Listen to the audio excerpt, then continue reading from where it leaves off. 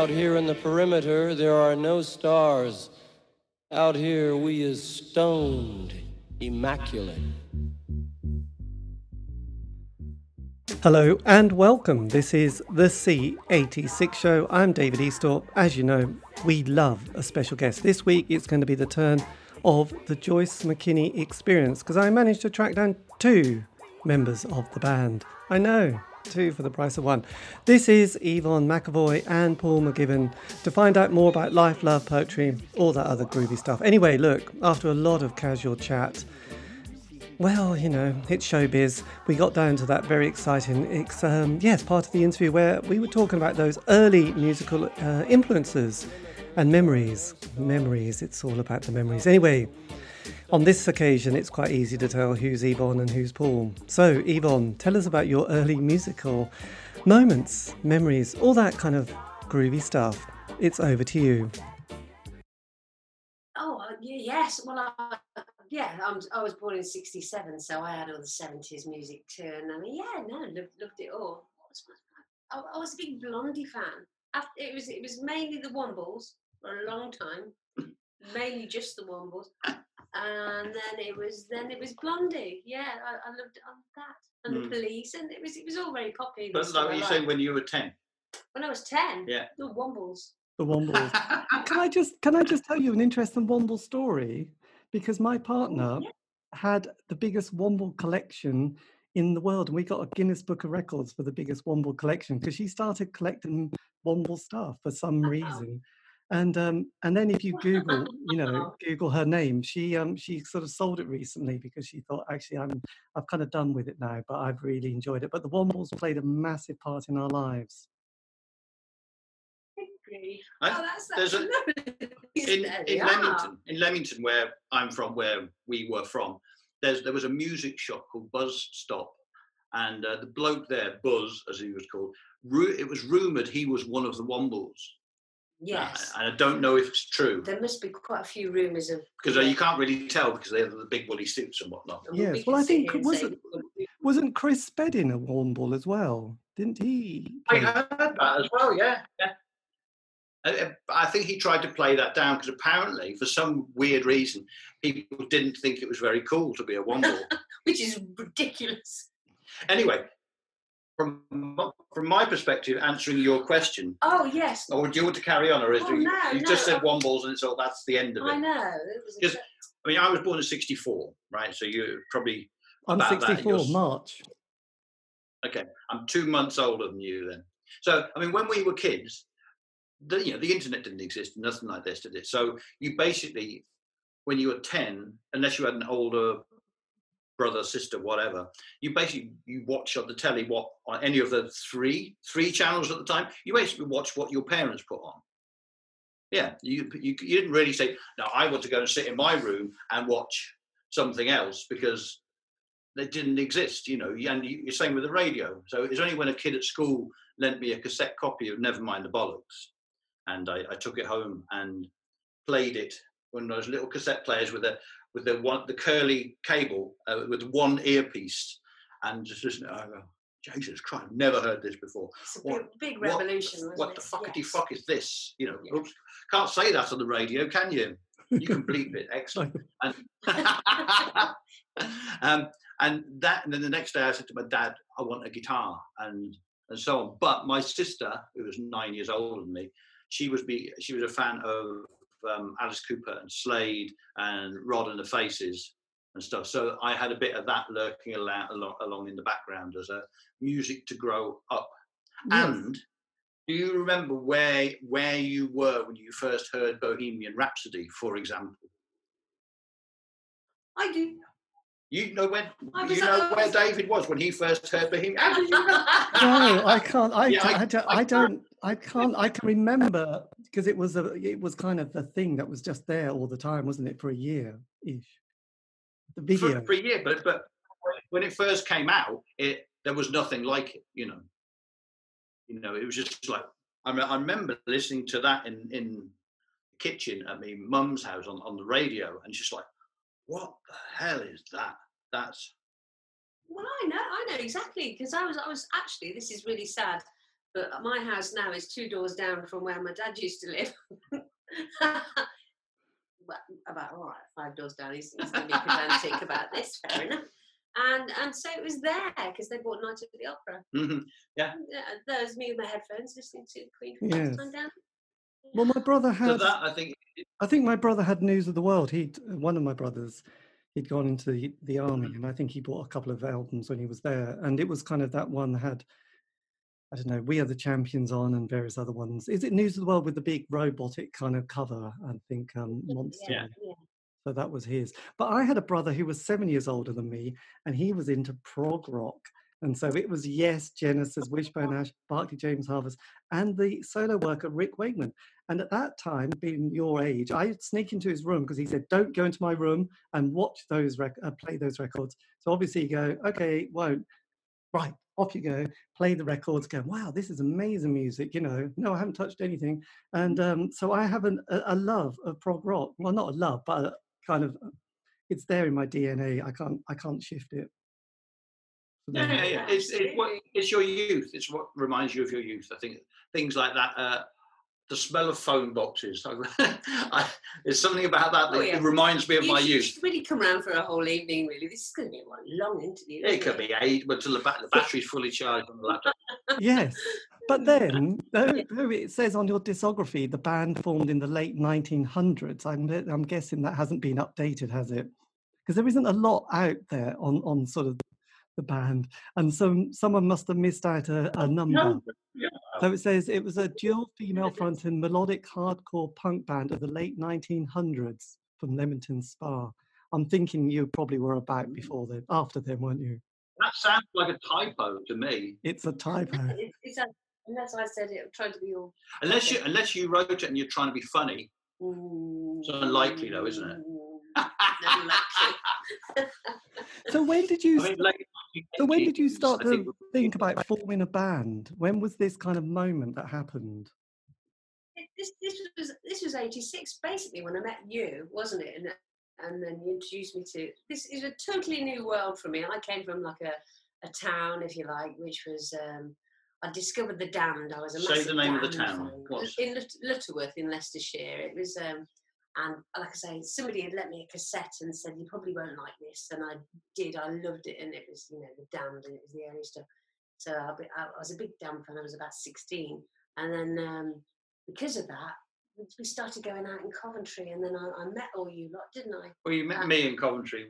We were back in the day, 30-something years ago, or 30. We were boyfriend and girlfriend back 30 years ago.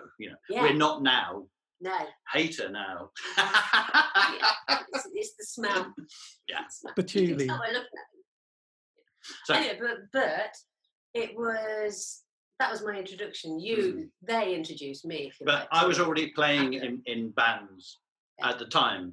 And I know that one other band at the time as well. And the singer in that band, his wife was Sharon, who was also, she came in. So these two having met, Sharon and Yvonne having met, we all were hanging out with each other. We decided. It was brilliant. It was the best. I was 17, right? I just met this brilliant bunch of people who were all kind of so open-minded, and so the music was so fabulous. It was a completely new world to me. And like you say, the singer of your band, his wife asked me, and all she said was, "Oh, do you want to be in my band? I'm going to form a band, and we're going to be all girls." Yeah, but that didn't work. The girls bit. The girls bit didn't work because we. No. Because just roughly, you have that punk period, then you have post-punk, don't you, in a slight way, and then in the indie world started in 80. I put it down as 83 to 87, which was the years of the Smiths. Interesting theory, but roughly, and so there was a golden period of those jingly jangly bands that were there and around during that period, weren't there?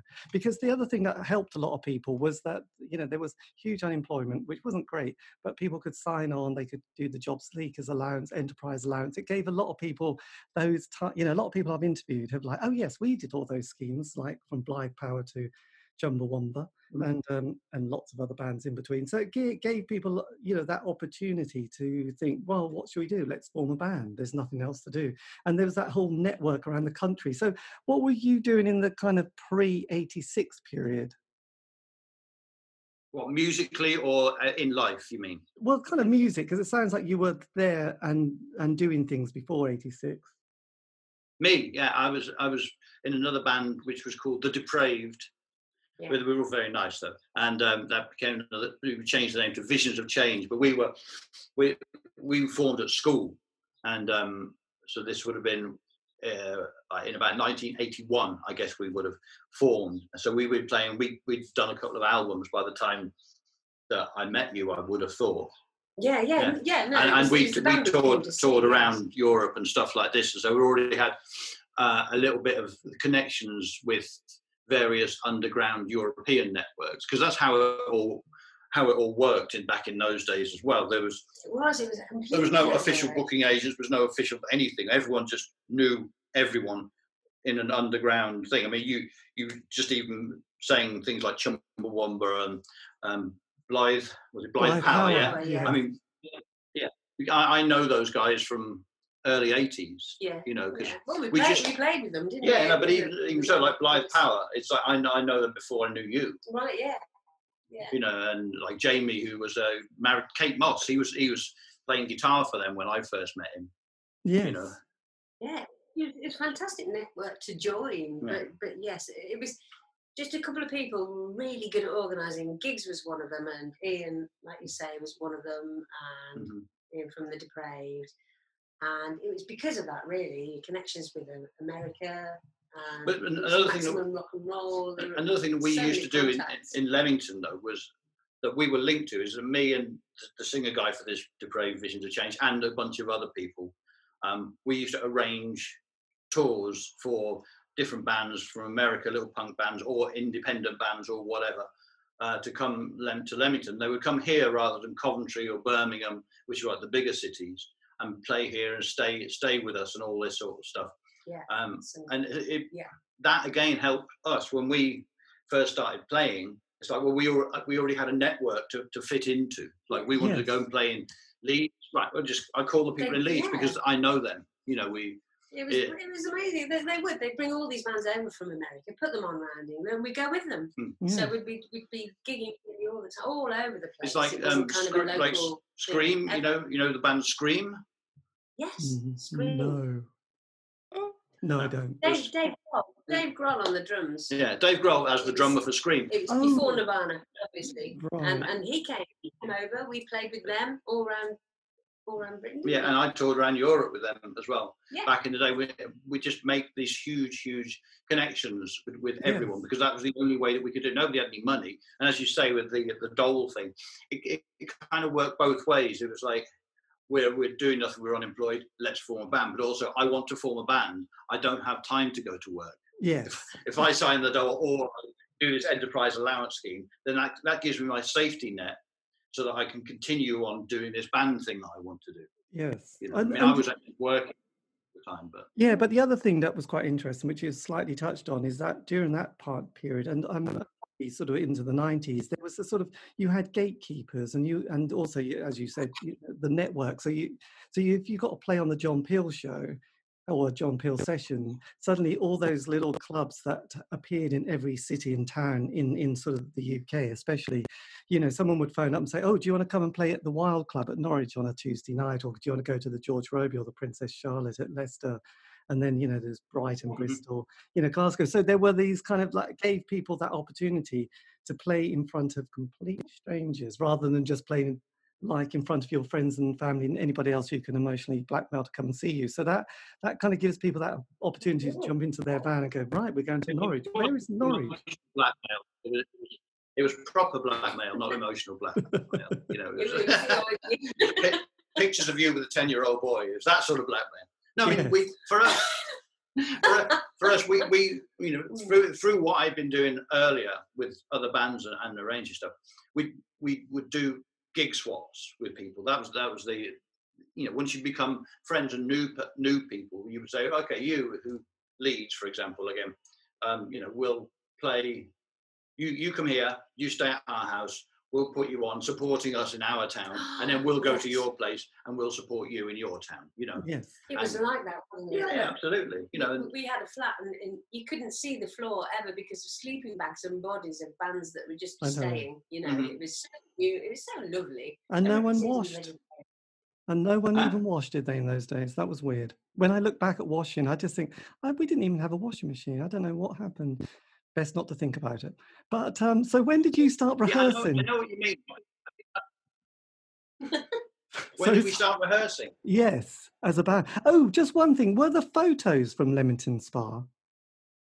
No, Okay. because Sharon was in the photos, but they had a singer called Wendy Wu, I think the name Wendy was, Wu. and they were from Evesham.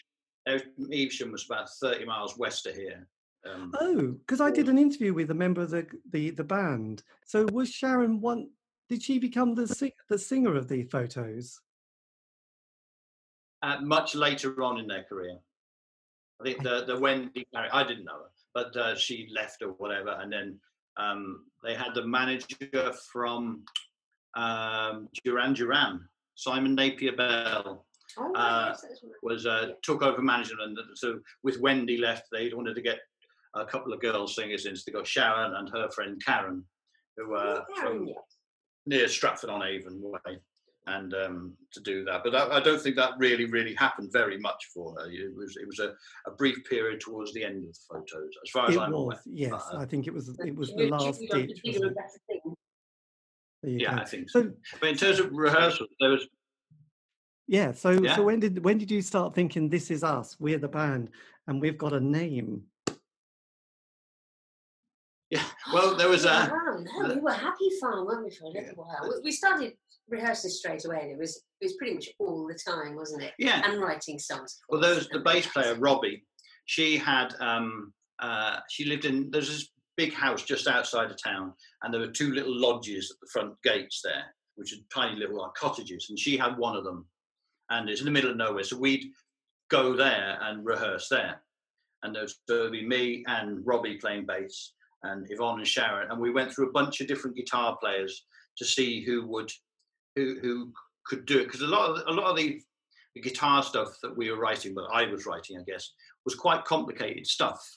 Your prog rock people would like this, Steve Howe. So, in fact, one of them, Baz, went on to join a band called Bolt Thrower. You know them? Yes. They're like some sort of metal-y thing, Coventry. And Baz played guitar for us for a while. Another guy, Alex, played with us for a little while, but he was a bit too much of a stoner, I guess. He was so floppy. So we won't give you his surname. Yeah. Tweedy. Now he does martial arts anyway. But so we eventually got Charlie in, who was Robbie's toy boy. Because Charlie was about 16 or something like this, and Robbie was she was really old, like 25. Yes, she was. She was much older than Charlie, and but he was a good guitar player, and he liked his. He came from, I guess, more psychedelic rock world. I think Charlie did. Yes. So we had to kind of educate him a little bit. But then, when me and Yvonne were living in this one house, Robbie and Charlie ended up having the flat underneath us. So it was like this whole house that we were living in became kind of. And Barry used to play guitar. She lived upstairs. It was all so communal. It was almost like a commune, but a bit posher. A big old townhouse in Leamington. Mm-hmm. So we go and maybe, I don't know, probably a couple of 3 times a week. We go. Go and rehearse at Robbie's. And then the rest of the time, it was just writing, and it was all. Everything had a political agenda. That was, when Sharon got me in the band, I was definitely, because my thing's harmonies. You see, I've been singing for ages, and my family is a singing family, so I've been doing harmonies since I was 2. So me and Sharon, it was great to sort of like do all the harmony things. So you already had your voice. You already felt confident singing. You weren't one of those people who it came sort of like, oh, I'm not sure, I've never done this before. I've never done it in front of anybody. Apart from family, like I was saying. But but it was a great opportunity to do some really complex harmonies, and I really made it difficult for myself. Put your fingers in your ears. See, the thing is that Yvonne's a really good singer, you see. So I didn't have my fingers in my ears. So no, so you didn't get all big-headed. So she's a really good singer. So she doesn't.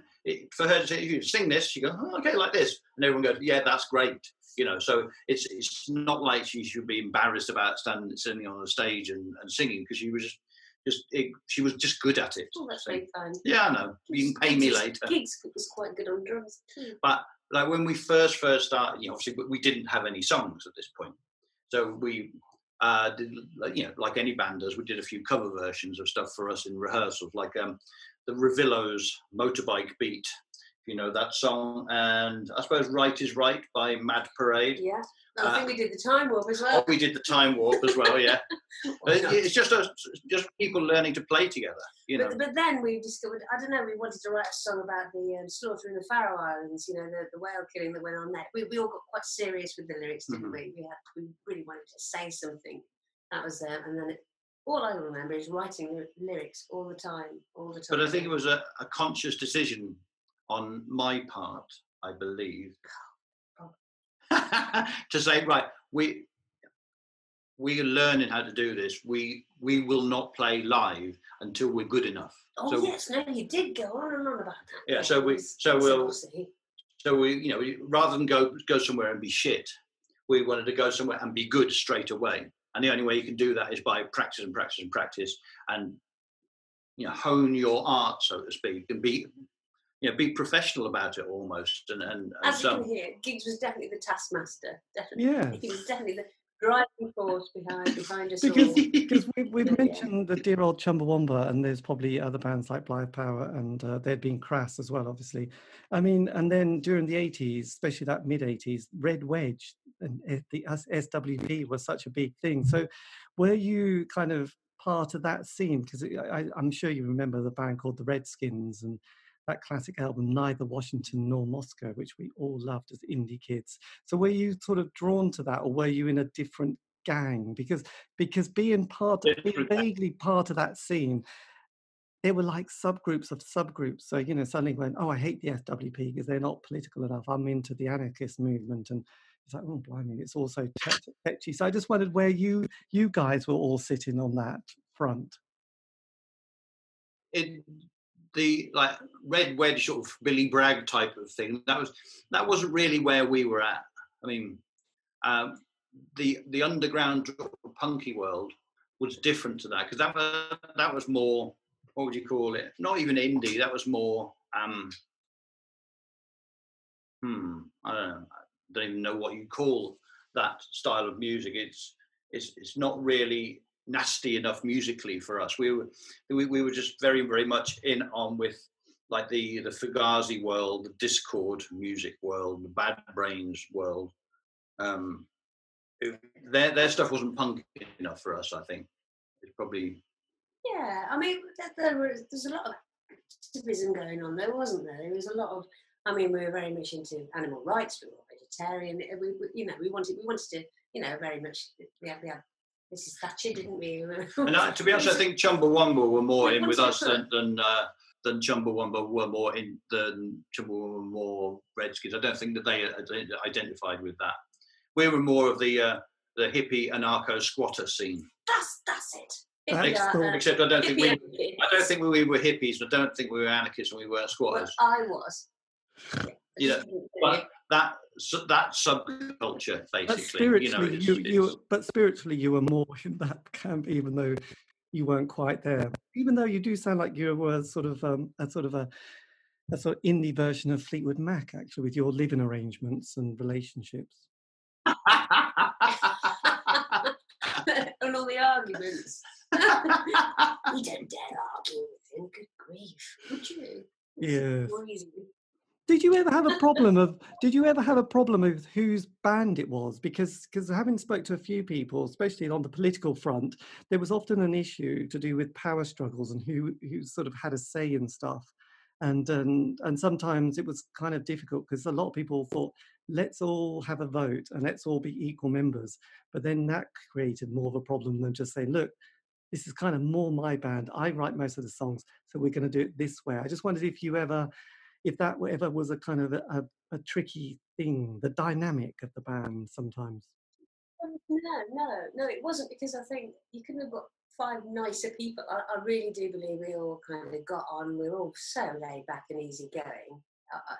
And Giggs, obviously, he's the bossy one. He's the driving force, and we were all quite happy to let him do that. But I wouldn't say it was his band. It was never kind of. He's not a dictator. He's quite happy for it to be my band, and so it was my band. I apologise for that. I always thought I was. I did write all the songs, didn't I? I did write all the songs. There you go. There's a little argument there. No, I don't. I think everyone probably. It was never talked about. I don't think we didn't know. You didn't think about whose band it was or wasn't. It's just everyone had certain strengths, and you recognised what those strengths were. Like Yvonne's was singing, writing melody lines, drawing, because she's very good artistically, and stuff. And nobody, you can't really say, oh well, I want to do the singing. I want to sing this melody line on this song, because you know it's not going to be as good as hers. So there's no point. And everyone's got their own strengths, and everyone just recognised what they were, and just let the person. Quite lucky. We were quite lucky. Yes. We didn't clap hardly. Not really. The only arguments we had, like I say, at the end of the evening, where it was unloading all the gear out the back of the van, and if you didn't move quick enough, we got cross with each other. I know, I got cross with you because I just driven through. I think you called us a pair of divas once because we wouldn't wake up because we were curled up on these speakers. I would never use a word like diva. I think you did. Were you? I definitely got called a diva. No, I don't. We never thought about it like that. I know it may come across that I'm the bossy, the bossy one or whatever, but that's just because he's quite laid back. That was my strength. It's like, right, here's what we got to do. We got to, I'll go and get the van. You go and get the stuff. Get the thing. We'll load it. Then go. Then. Right, here's the sound check. Everyone, do your job. And that's just. And everyone sort of went, yeah, okay. Well, it's obvious that that's what we're going to do. We're all going to turn up at the right time. We're all going to get in the van at the right time. We're all going to be ready for sound check at the right time. And we did as we were told. Yeah. But there was no alternative. It's only stating the obvious, really. Yeah. I was fine with the band. It was like us 5 going out, and I mean, we were lucky enough to tour with so many other fabulous people, and we got to meet so many different people. Obviously, because of this, touring around with so many different sorts of people, we were kind of always looking outward at other people and their arguments, if you like. We were just going there and going, okay, we'll do our bit, kind of thing. But to be honest, I don't remember. And I had a lot of involvement with loads and loads of other groups. I don't really remember any of them arguing. No, ever. No. Everyone was just happy to be there. No, we weren't out to make any money or anything. That was never ever luckily. But no, it wasn't. I mean, it was nice to go to a venue and set up and play. And the best thing about the evening would be to cover the costs, and sometimes they laid food on for you when you got there, and that was it, and it was fine. And then we'd all get back in the van and we'd all go to work the next day. Sometimes they'd drop me off at work the next morning. But that's being young and being able to do things like yes, that's definitely youth. So look, you're one of the bands who did a John Peel session, which is always exciting, isn't it? God, I hope you had a John Peel session. Yeah. So did that sort of, because you'd been together a couple of years by then, so with when John Peel sort of gave you the kind of the blessing, I suppose, did it feel like we're on a mission here? Things are clicking now, because that is kind of the great cliche, the indie world of like get together, spend 12 months together, making noise. John Peel plays it, then the John Peel session, first album. Things are going well. So yes, was that a good one? Oh, it was very fun. Yeah, there's that book, the John Peel session book, which I've got somewhere at home, wherever it is. And what year did we do that? I think it was 88. 88. So you'd have been 21, would you have been at the time? Yeah. I thought you were younger than that, but no, it was. It was an experience and a half. We had your John Peel. I got a different version, an older version of that book. I think it doesn't have a picture of him on the front. It's got like a picture of a tape machine or something. But I'd already done one with the other group, the punky band that I'd been in, the Visions of Change, Depraved, and also the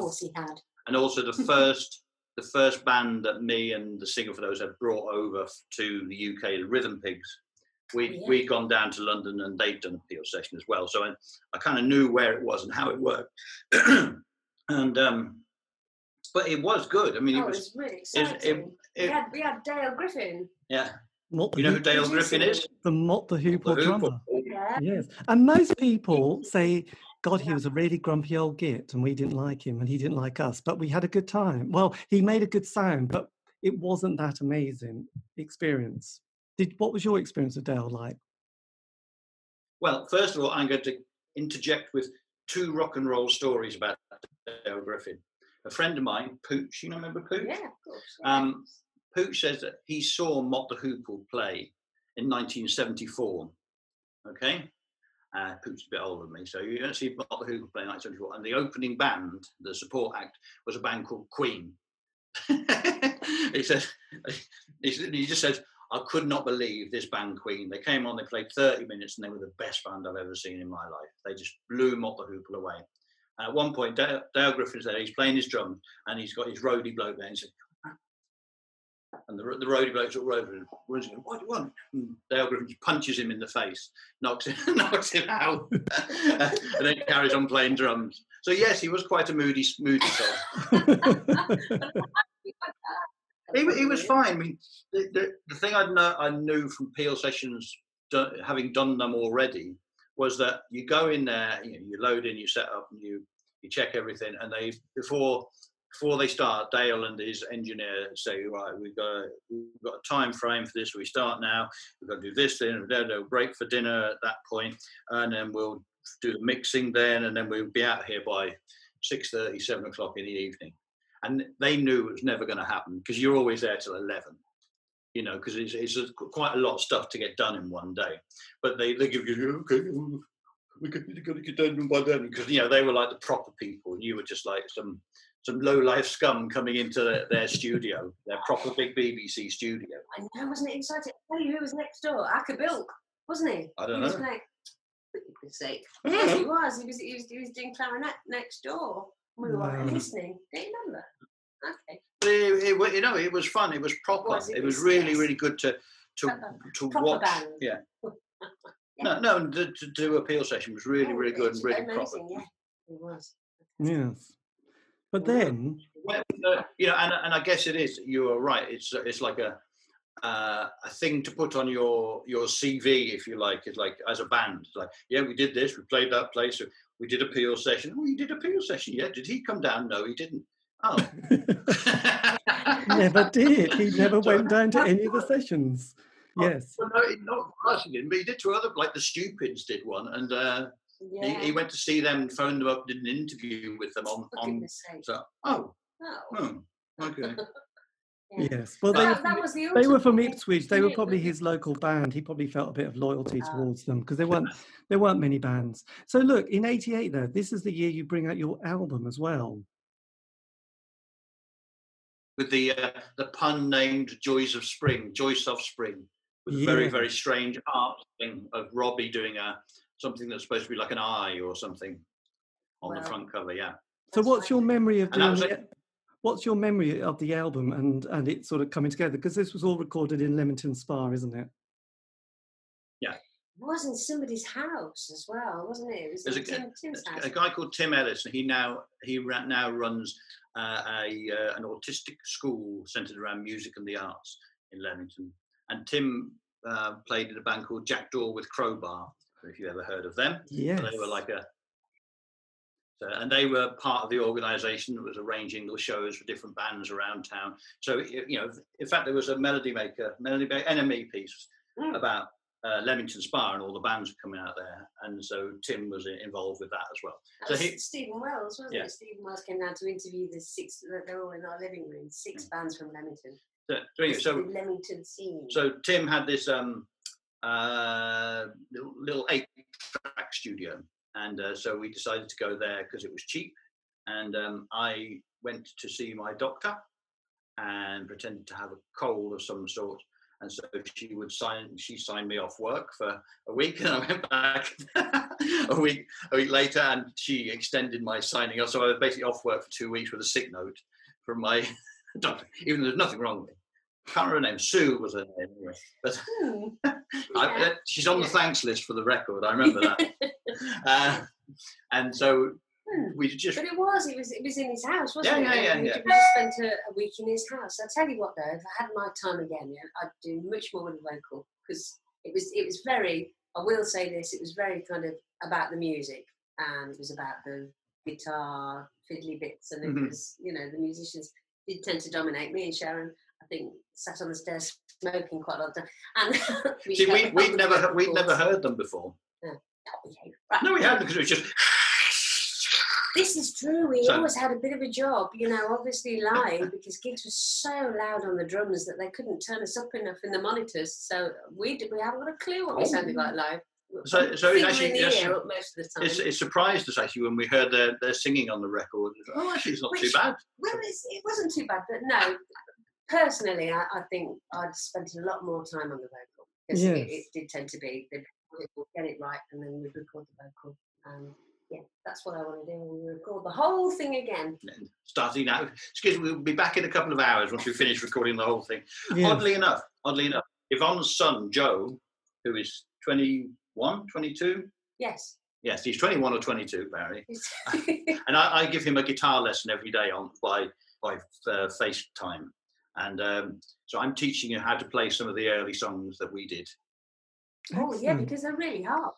They are quite hard. Yes. Yes. And so then, when the album came out, you did it on this label called Meantime Records. Who were they? That was a chap from Darlington called Ian Armstrong, who played in bass in a band called Dan. And again, they were part of this touring network underground thing. So we all knew each other. Dan had played in Leamington, I imagine. Don't know, and we'd played up there with one of my other bands and so on. So we all knew each other anyway. And Ian had this particular thing that he liked girl singers, didn't he? Because all the bands that he released, I think, on that label had female singers. And we did. We originally did at Tim's place, we did a 4-track demo tape, if you like, and we sent him a copy. And then he said he wanted to do this little compilation thing with 4 bands on it, each with 3 or 4 songs, I guess. They're called Shall We Dance, I think. Does that sound? That's right. Yeah. And so we were one of those on there. And that went down quite well.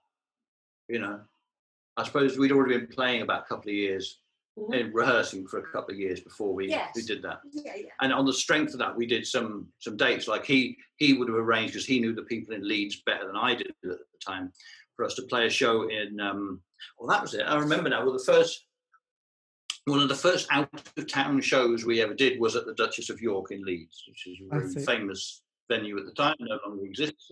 And I think it was a night to promote that split 12-inch thing, and we were second. We was billed randomly or whatever, and then the band who was supposed to be headlining, they dropped out for whatever reason. So whoever was in charge said, right, well, you guys can play last. We thought, we've never played. I think we'd done one show before, and then suddenly we're headlining at this place, and it was rammed. It's like nobody here is going to know any of our stuff, anything about us. We're just a band who's turned up.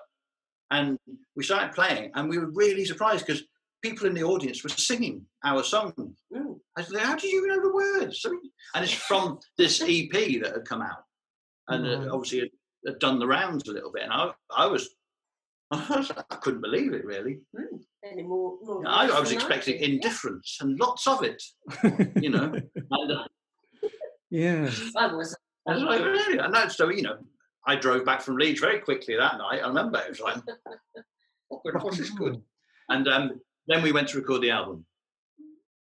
Got it. So then, at that stage, because when I earlier said about, that those kind of little kind of things that happen in the kind of musical chapters between, punk, post-punk, then that kind of indie world. Obviously, we had the mainstream charts and the Trevor Horn production sounds and, Frankie Goes to Hollywood and ABC and all that kind of world. So you had Top of the Pops over there and you had the John Peel show over there. So it was kind of easy to be in either camp, and then you had little subsections.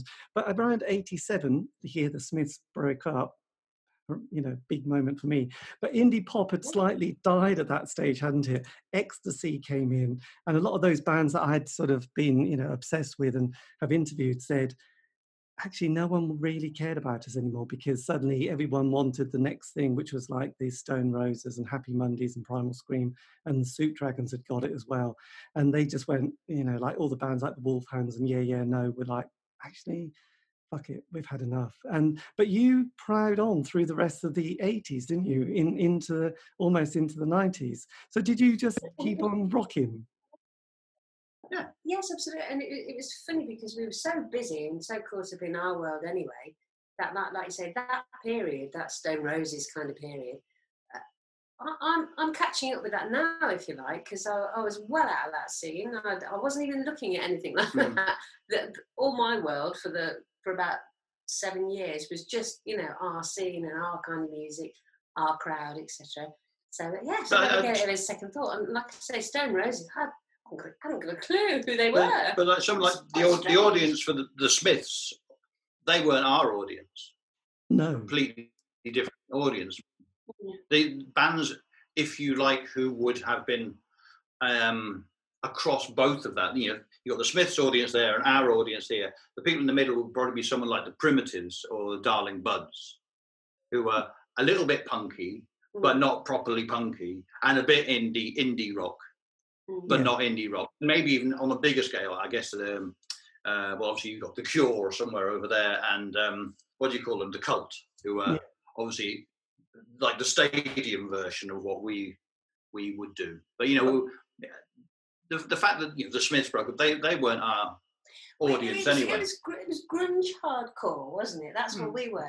That was our grunge hadn't been. Nobody knew what the word grunge meant at that point. They did. That was referred to quite. But I can remember, because I used to listen and record the John Peel Show on my trusty TDK D90 cassette, and he'd obviously started playing all those other things like Public Enemy and Gregory Isaacs, and then the Bundy Boys. We loved the Bundy Boys, and then there was all this stuff from Sonic Youth and Big Black, and the Pixies started to come along, and obviously there was a compilation he had in the late 80s, which was Sub Pop 100, which had all those bands that we all loved, didn't we? All grew to love. So were you kind of going, oh, this is very interesting, Husker Du, this is kind of a bit more of our scene, and the Dead Kennedys and people like that? Yeah, I mean, you can bracket. I mean, all of this is kind of like Venn diagrams with overlapping bits on it. I went to university when I was like 24 or something like this. So it'd been 1988, and I remember I used to get a lift there and back, and with this guy Simon, and he was into punk stuff, and he'd be kind of informing me with other sorts of things that I didn't know. Like he was the first person to play me the Pixies, and I remember at the time thinking, well, this is not what I listen to, but it's really good, and because they were a crossover between the Beatles and punk, or whatever, whatever your rock and roll and punk. And Sonic Youth were, I don't know, the Sonic Youth were just out there. They were like a 60s band and punk. There were all these groups of people were something and punk. Husker Du were like the Byrds and punk. So it's, but you're thinking that someone like Husker Du were much more in our scene than the Pixies were, or that Dead Kennedys were much more in our scene, I would say. Yes. And the scene, I guess, is more governed by the audience. Like who's going to come and see you play? The people who are going to come and see us play will be the same as the people who are going to come and see the Dead Kennedys play, but maybe a quarter of them will go and see the Pixies. Oddly enough. Yes, that all makes sense. So your last recording, was this the EP Cuddle This? Was this your last moment in the studio? No. We haven't had our last moment in the studio. So anyway, so Cuddle This was we fall out with Ian. We just didn't think that he was Ian Armstrong, the Meantime fella. He wanted us to do another thing with him, but we didn't really. I don't think we felt that he would be the right person for it. That's quite diplomatically said. But with these other people called Vinyl Solution in London, and I knew they were French, but there was people who worked for them. Rob Tennant was a chap who worked for them, and he was good friends with the Stupids, and obviously we knew the Stupids, blah blah blah, and so on. So Rob got in touch with me and said, the people here at Vinyl Solution, they want to, if you want to do an EP, and we'll actually get someone to go to the studio with you, whose name I forget now, the producer person, whatever, and so where do you want to do it? So there was a studio that we knew that was up here. So he came up, he got very drunk the night before, and then we all went to the studio and did the Cuddle List record, which I think, and listen to it now, I think it sounds really good. It sounds better than the album, so to speak, but that's just because it was done on with better equipment, I think. You know, Yes. some of those songs on there, I think they kind of stand the test of time in a way that I don't think all of the other stuff did. But we did do another EP afterwards called Boring Rock, which was, I think we just did that ourselves. And we recorded loads of other bits and pieces that have never been released as well. Right. So Yeah. you got into the 90s. You definitely got to that next decade. Say that again, sorry. I said you definitely got into the 90s then. You were still sort of a going concern into the next decade. Yeah. Though, I mean, I certainly was from about 89 onwards, I was starting to go off on tour with other bands as a tour manager. And you were in other bands anyway. Oh, I was in another band as well. I was in 3 bands at that time. I mean, he was in 3 bands, and one night it was 3 gigs. We were all on the same bill, the 3 bands, and he was drumming for all of us. That was good planning. That was very good planning. Yeah. Well, kind of. I mean, there was actually one day when I played 6 shows in one day. We played 2 at the George Robey for Joyce and Visions of Change, and then we went overnight. I drove overnight to Belgium. We did an afternoon show in the middle of in Belgium. I played for 2 bands. Then I drove to Amsterdam, or no, somewhere else in Belgium. I did 2 shows. Then I drove to Amsterdam, and we slept then. And then I got really sick and I had diarrhea for about a week. Surprise! He was a little bit tired. When did you have when was your last gig as a band? Did you have a moment where you thought, this is it, when you walked off stage? No, I think Kidderminster Market Tavern, probably. Oh, okay. That sounds good, because we at a certain point, well, Robbie, the bass player, she decided that she didn't want to do it anymore. And so I think we got Sharon's brother, Spencer, in to play bass for a while. I'd been in a band with him because he played bass with Visions of Change previously. And then didn't really do very much with Spencer. And then we got another chap called Malcolm in to play bass. And Malcolm we'd known for years and years because Malcolm had played drums in another band called Identity from Redditch that we knew. Malcolm was living in Leamington. And so he was our bass player. Well, we played gigs with Malcolm, though, yeah, didn't we? We only played a couple with him. Okay. One was at the garage in London, and the other one was at Kidderminster Market Tavern in an all-dayer. Those ones. I think the reason we stopped doing it, everybody was moving in different musical directions anyway. You know, yes. Malcolm would do stuff, didn't he? And you were kind of caught up in all your tour management. Just life was getting out of the way. Yeah, it was. Did you ever have a moment where you said, this, let's call it the end, or did it just putter out and you just went, God, we haven't played music? Kind of. Well, the thing is that after the Robbie and Spencer period, I think I was off on tour for quite a lot at the time. I was working with a band called Snuff. Have you ever heard of them? Oh God, I love Snuff. Yeah, so I was on tour with Snuff during the 88 to 91 period, during their first album and stuff in America and Japan and all this sort of stuff around the world with them. And then so that's why really. Well, kind of. Sharon had a kid and she had to go through a divorce at the time, and so that's takes up her world. I'd become a post lady, which is all I wanted to do. We used to do Postman Pat as a warm up. That was our, didn't we? Did we? Yes, we did. No, probably. For a sound check, we'd do Postman Pat, and I'd always had a secret desire to be a post lady. So I've kind of I'm living the dream now. Postman lady. I'm living the dream, and I've been a post lady ever since. Yeah. But we haven't really stopped doing music, you see, even when the band split up. And we still are. And Giggs has just got a house in Leamington, which isn't far from here. And he's wasted no time, and he's set up a studio, his garage, he's got the full works. And we're all thinking, once obviously, after all this. Once everyone stopped dying or whatever. Yes. You know. Obviously, once we can safely, we'll all be over there doing more recording. And I've got some more songs. So look, we never really... one thing us fans love is when people go and archive their material. Have you sort of thought, look, as we want to do some new material, that's great, but let's go and get all the old material and put it in one nice, easy to access compilation with a few sleeve notes?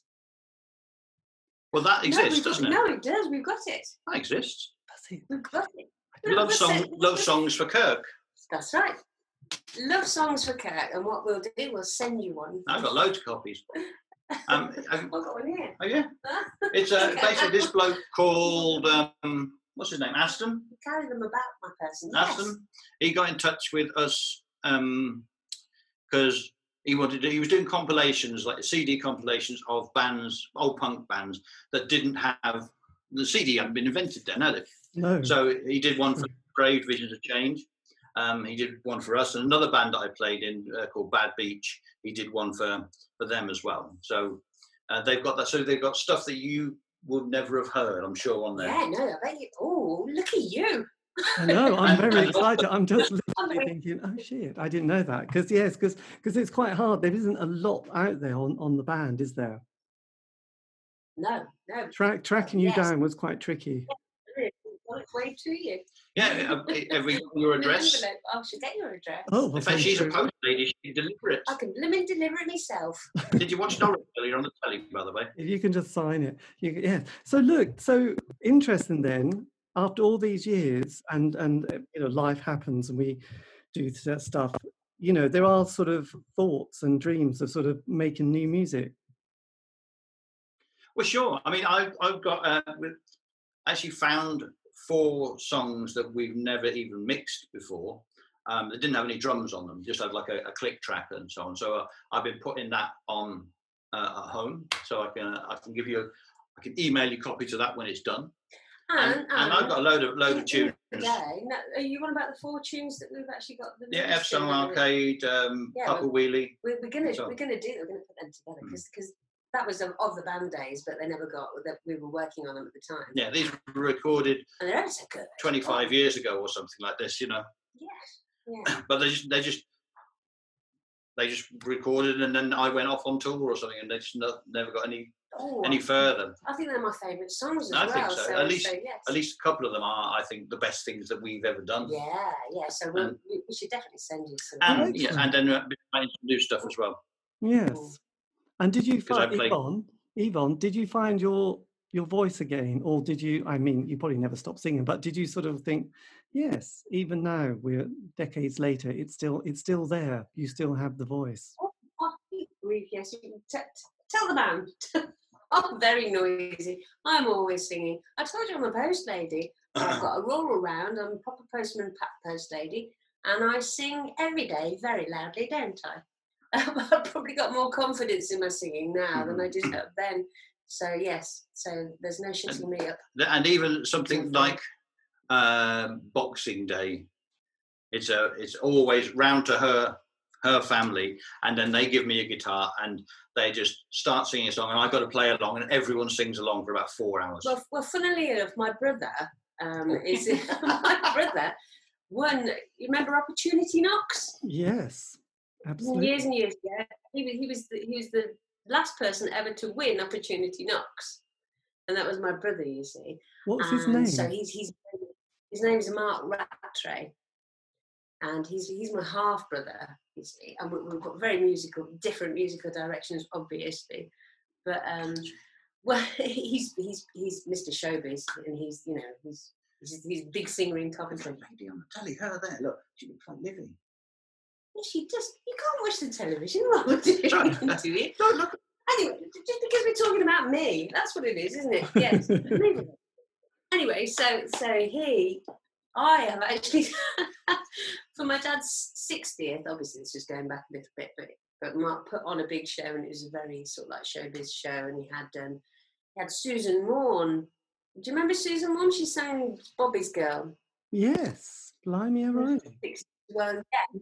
A showbiz Got her, movie. he's got lots of celeb friends. So The she Nolans. came on, and the Nolans. Oh, he's a big friend with the Nolans.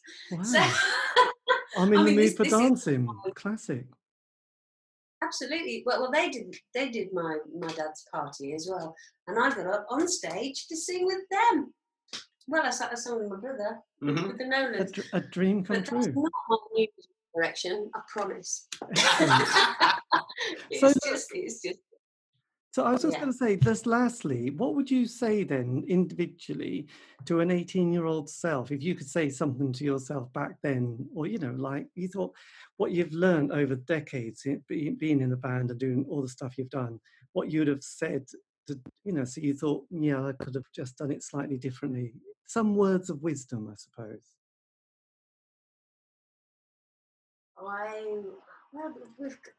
I'm kind I of think this, passing on all my first of all, this wisdom at is the a moment. four-way question. What would I say to me? What would she say to her? What would she say to an 18-year-old me? And what would I say to an 18-year-old her? So Wow. that's another way Okay. of looking at it.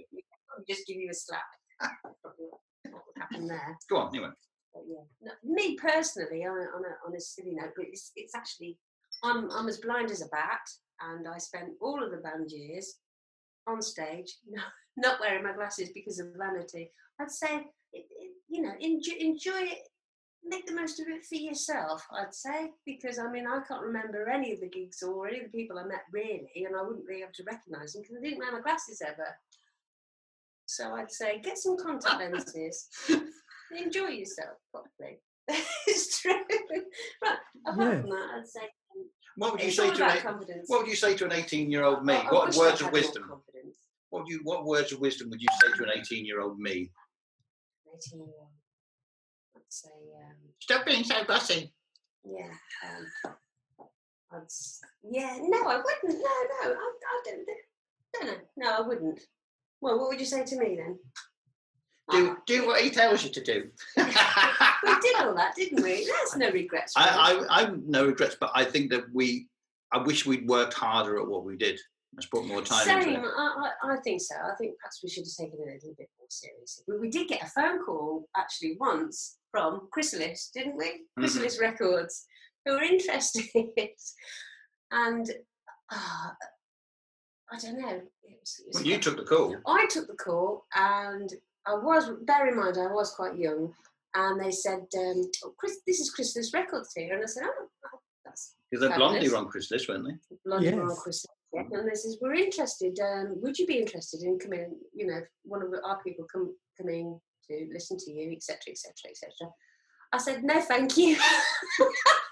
I said, no, thank you. And they said, oh. I says, bye-bye then. And I put the phone down. And I went and told all the band. I'm like, yeah. Excellent. I just said, no, Chrysalis. Yes, we're not selling out. So there. So probably I'd take that phone call again. Yes. I think we should have probably just worked a bit harder about doing what we do. Yeah, I think Yeah. so too. I think so. Yeah, because it's not that we had an opportunity to do something great or whatever, but having spent all my life touring with other bands and so on, it would have been a great adventure for us to get out and about around the world and play. And you know, I'm saying it now because I know how to do it. You know, because I've been doing it for 30 odd years. We nearly went to America, didn't we, as well? Did we? Yeah, but You didn't tell me about it. again, it was silly little things that came up that we. No, that did happen because I mean Sharon would get. Obviously, she had a little. Did you have you catalogued all the gigs that you played as well, and all the different dates and venues? No, we didn't, did we? No, but I can think of 3 or 4 of them. Did you ever play Norwich? No, I think we played Ipswich at the Caribbean Club very early on in our time with Chumbawamba, actually, as it goes. Not that Ipswich is the same as Norwich, but it's roughly around that area. It's on the East Coast, isn't it? Yeah. And it ends in Ipswich. Yeah. So, no, I don't think we ever did. I mean, I've been to Norwich many, many times, usually to the UEA or the waterfront since then. But no. No.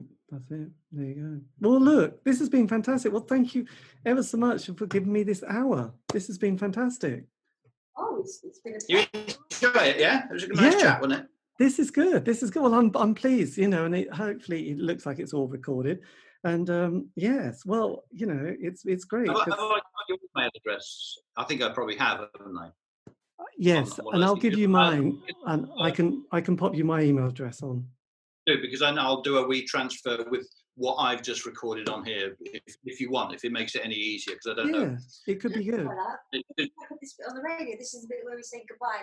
And yeah, because you've got to edit it for the radio, haven't you? well, Yes, this is true. Okay then. Well, look, thank you. This is probably going to be a better quality thing. I know you can take. You've got two choices there, yes.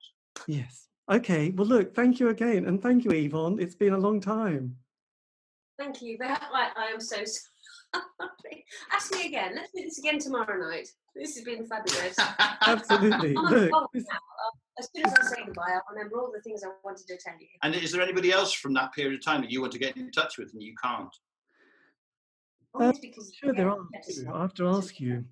You must have contacts, mustn't you? You must know. Yes. But I've got a quiz tomorrow night with two people out of the Senseless Things. Oh, which one's that? Cass and Morgan I'm doing it with tomorrow night. It's funny, I've done Morgan. I've interviewed Morgan. He's the bass player. He's isn't nice he? boy. Yeah. Well, obviously he plays keyboards with Muse nowadays, you know. So that's right. Yes, and he sort of then told me his dad is one of those people who was quite amazing in the '60s. A singer. I can't remember his name. It's Billy Nichols. Yeah, he was he was known as some sort of musical prodigy, and he's been the musical director for the Who for forever. You know. Yes. So, Cass was playing drums with the Gorillaz for a good while. Well, that's your next project anyway, isn't it? It was just until all this happened. Obviously, he was set to go on do a couple of gigs with the Senseless Things, who were playing with the Who. No. Don't put this on the radio. This is what you said. No, it's not Senseless Things. It's two people out of the Senseless Things in a band called Circle 60. Oh, that's right. Two people out of the Senseless Things in a band called Circle 60. Who had a couple of dates with the Who, and then who had a couple of dates with the Who. That's what I said. And that's what he was going to be doing. But and then they all got cancelled because of this. Tricky, isn't it? It's tricky. But yeah, I mean, I know everybody from that period of time, kind of, sort of, a bit. You are going to come up with braggy. Yes. We all knew each other. You know, it's just that's what we did. It was built up. Soaping stamps and things like that, if you know about that. Yeah? Yes. See, you can't talk about that on the radio, that's legal. You know, it's like that thing you see on Facebook where someone got a cassette and a pencil, you know, it's like, and it's like soaping stamps. You know what I mean by that, but people nowadays wouldn't, what do you mean? You put soap on a stamp? Yeah, because that way you could rub it off and you reuse it, basically. You can't do that anymore. Reusing stamps is an important thing. You go, my God, this is great. This letter hasn't been stamped properly. Wow, let's, you know, all that, you know. Yeah. There was another thing that we used to do back in the day when, like, if we were trying to arrange a tour for an American band over here, and you know, you couldn't. There weren't like cheap phone cards and stuff like this to use to get in touch. You couldn't do email because it didn't exist. And so if you needed to talk to people in America about stuff, well, the drummer for the Stupids, Tommy. He was American, and he had this code, which you basically dial the operator, say, I've got to make a call to America using this code, and you know, you dial a special number, and then you give them this code, and then they say which number you want to dial, and you give them the dial, and it was charged to some military account somewhere, and you could be on the whole of all bands' tours were paid for using this card. And it's the same when I went to America with Snuff, and I had to arrange all this touring stuff, you know, phoning venues. Again, you have to phone people everywhere. We used this card number, this free card number. Obviously, someone was paying for it somewhere, but it wasn't us. You know, it's like the phone version of the soap stamp. Yes, and when my brother went in the army, he was stationed in Germany, and he would sort of, I think he got something like the 20p bit or the 2-bit p bit, which was a lot of money. What it was the equivalent in the mark the German mark. So he would just get bags of that and then use them in Germany to sort of put them in the phone box. I know what you mean. I know it was the old 5 pence was the same size as the Deutschmark. Yes, right. So he would. I remember going to Germany, taking a load of 5p's and putting them in the fag machines. So for 20 pence, you get like a whole packet of cigarettes where it should cost you 4 Deutschmark. Yes, yeah, they must exactly have. The size. I know. So those poor old Germans must have gone, fucking hell, the British, like just. And they did. I mean, I was going to Germany touring with bands for years, and this was one thing we'd do. And like, the new machines, they won't take it. And then, so you go around the old town. Look, there's an old cigarette machine on the wall over there. Empty the whole thing. Yes. These Englander people with their 5 pence coins. Yes. It had to be Happy done. Days. Yeah, if I had to relive my 18-year-old self, I'll tell him to save up more old 5 pence coins and go to Germany. I know. Buy more stamps and more soap. Yes, wise advice. There you go. That was me in conversation with 2 members of the Joyce McKinney Experience. That was Yvonne McAvoy, Paul McGivern. A huge thank you for giving me the time for that. This has been David Eastaugh, the C86 Show. If you want to contact me, you can on Facebook, Twitter, Instagram. Just do C86 Show and if you want to hear any of the archive, you can find those on Spotify, iTunes, Podbean, again, C86 Show. It's all there, much more. Anyway, have a great week. Stay safe.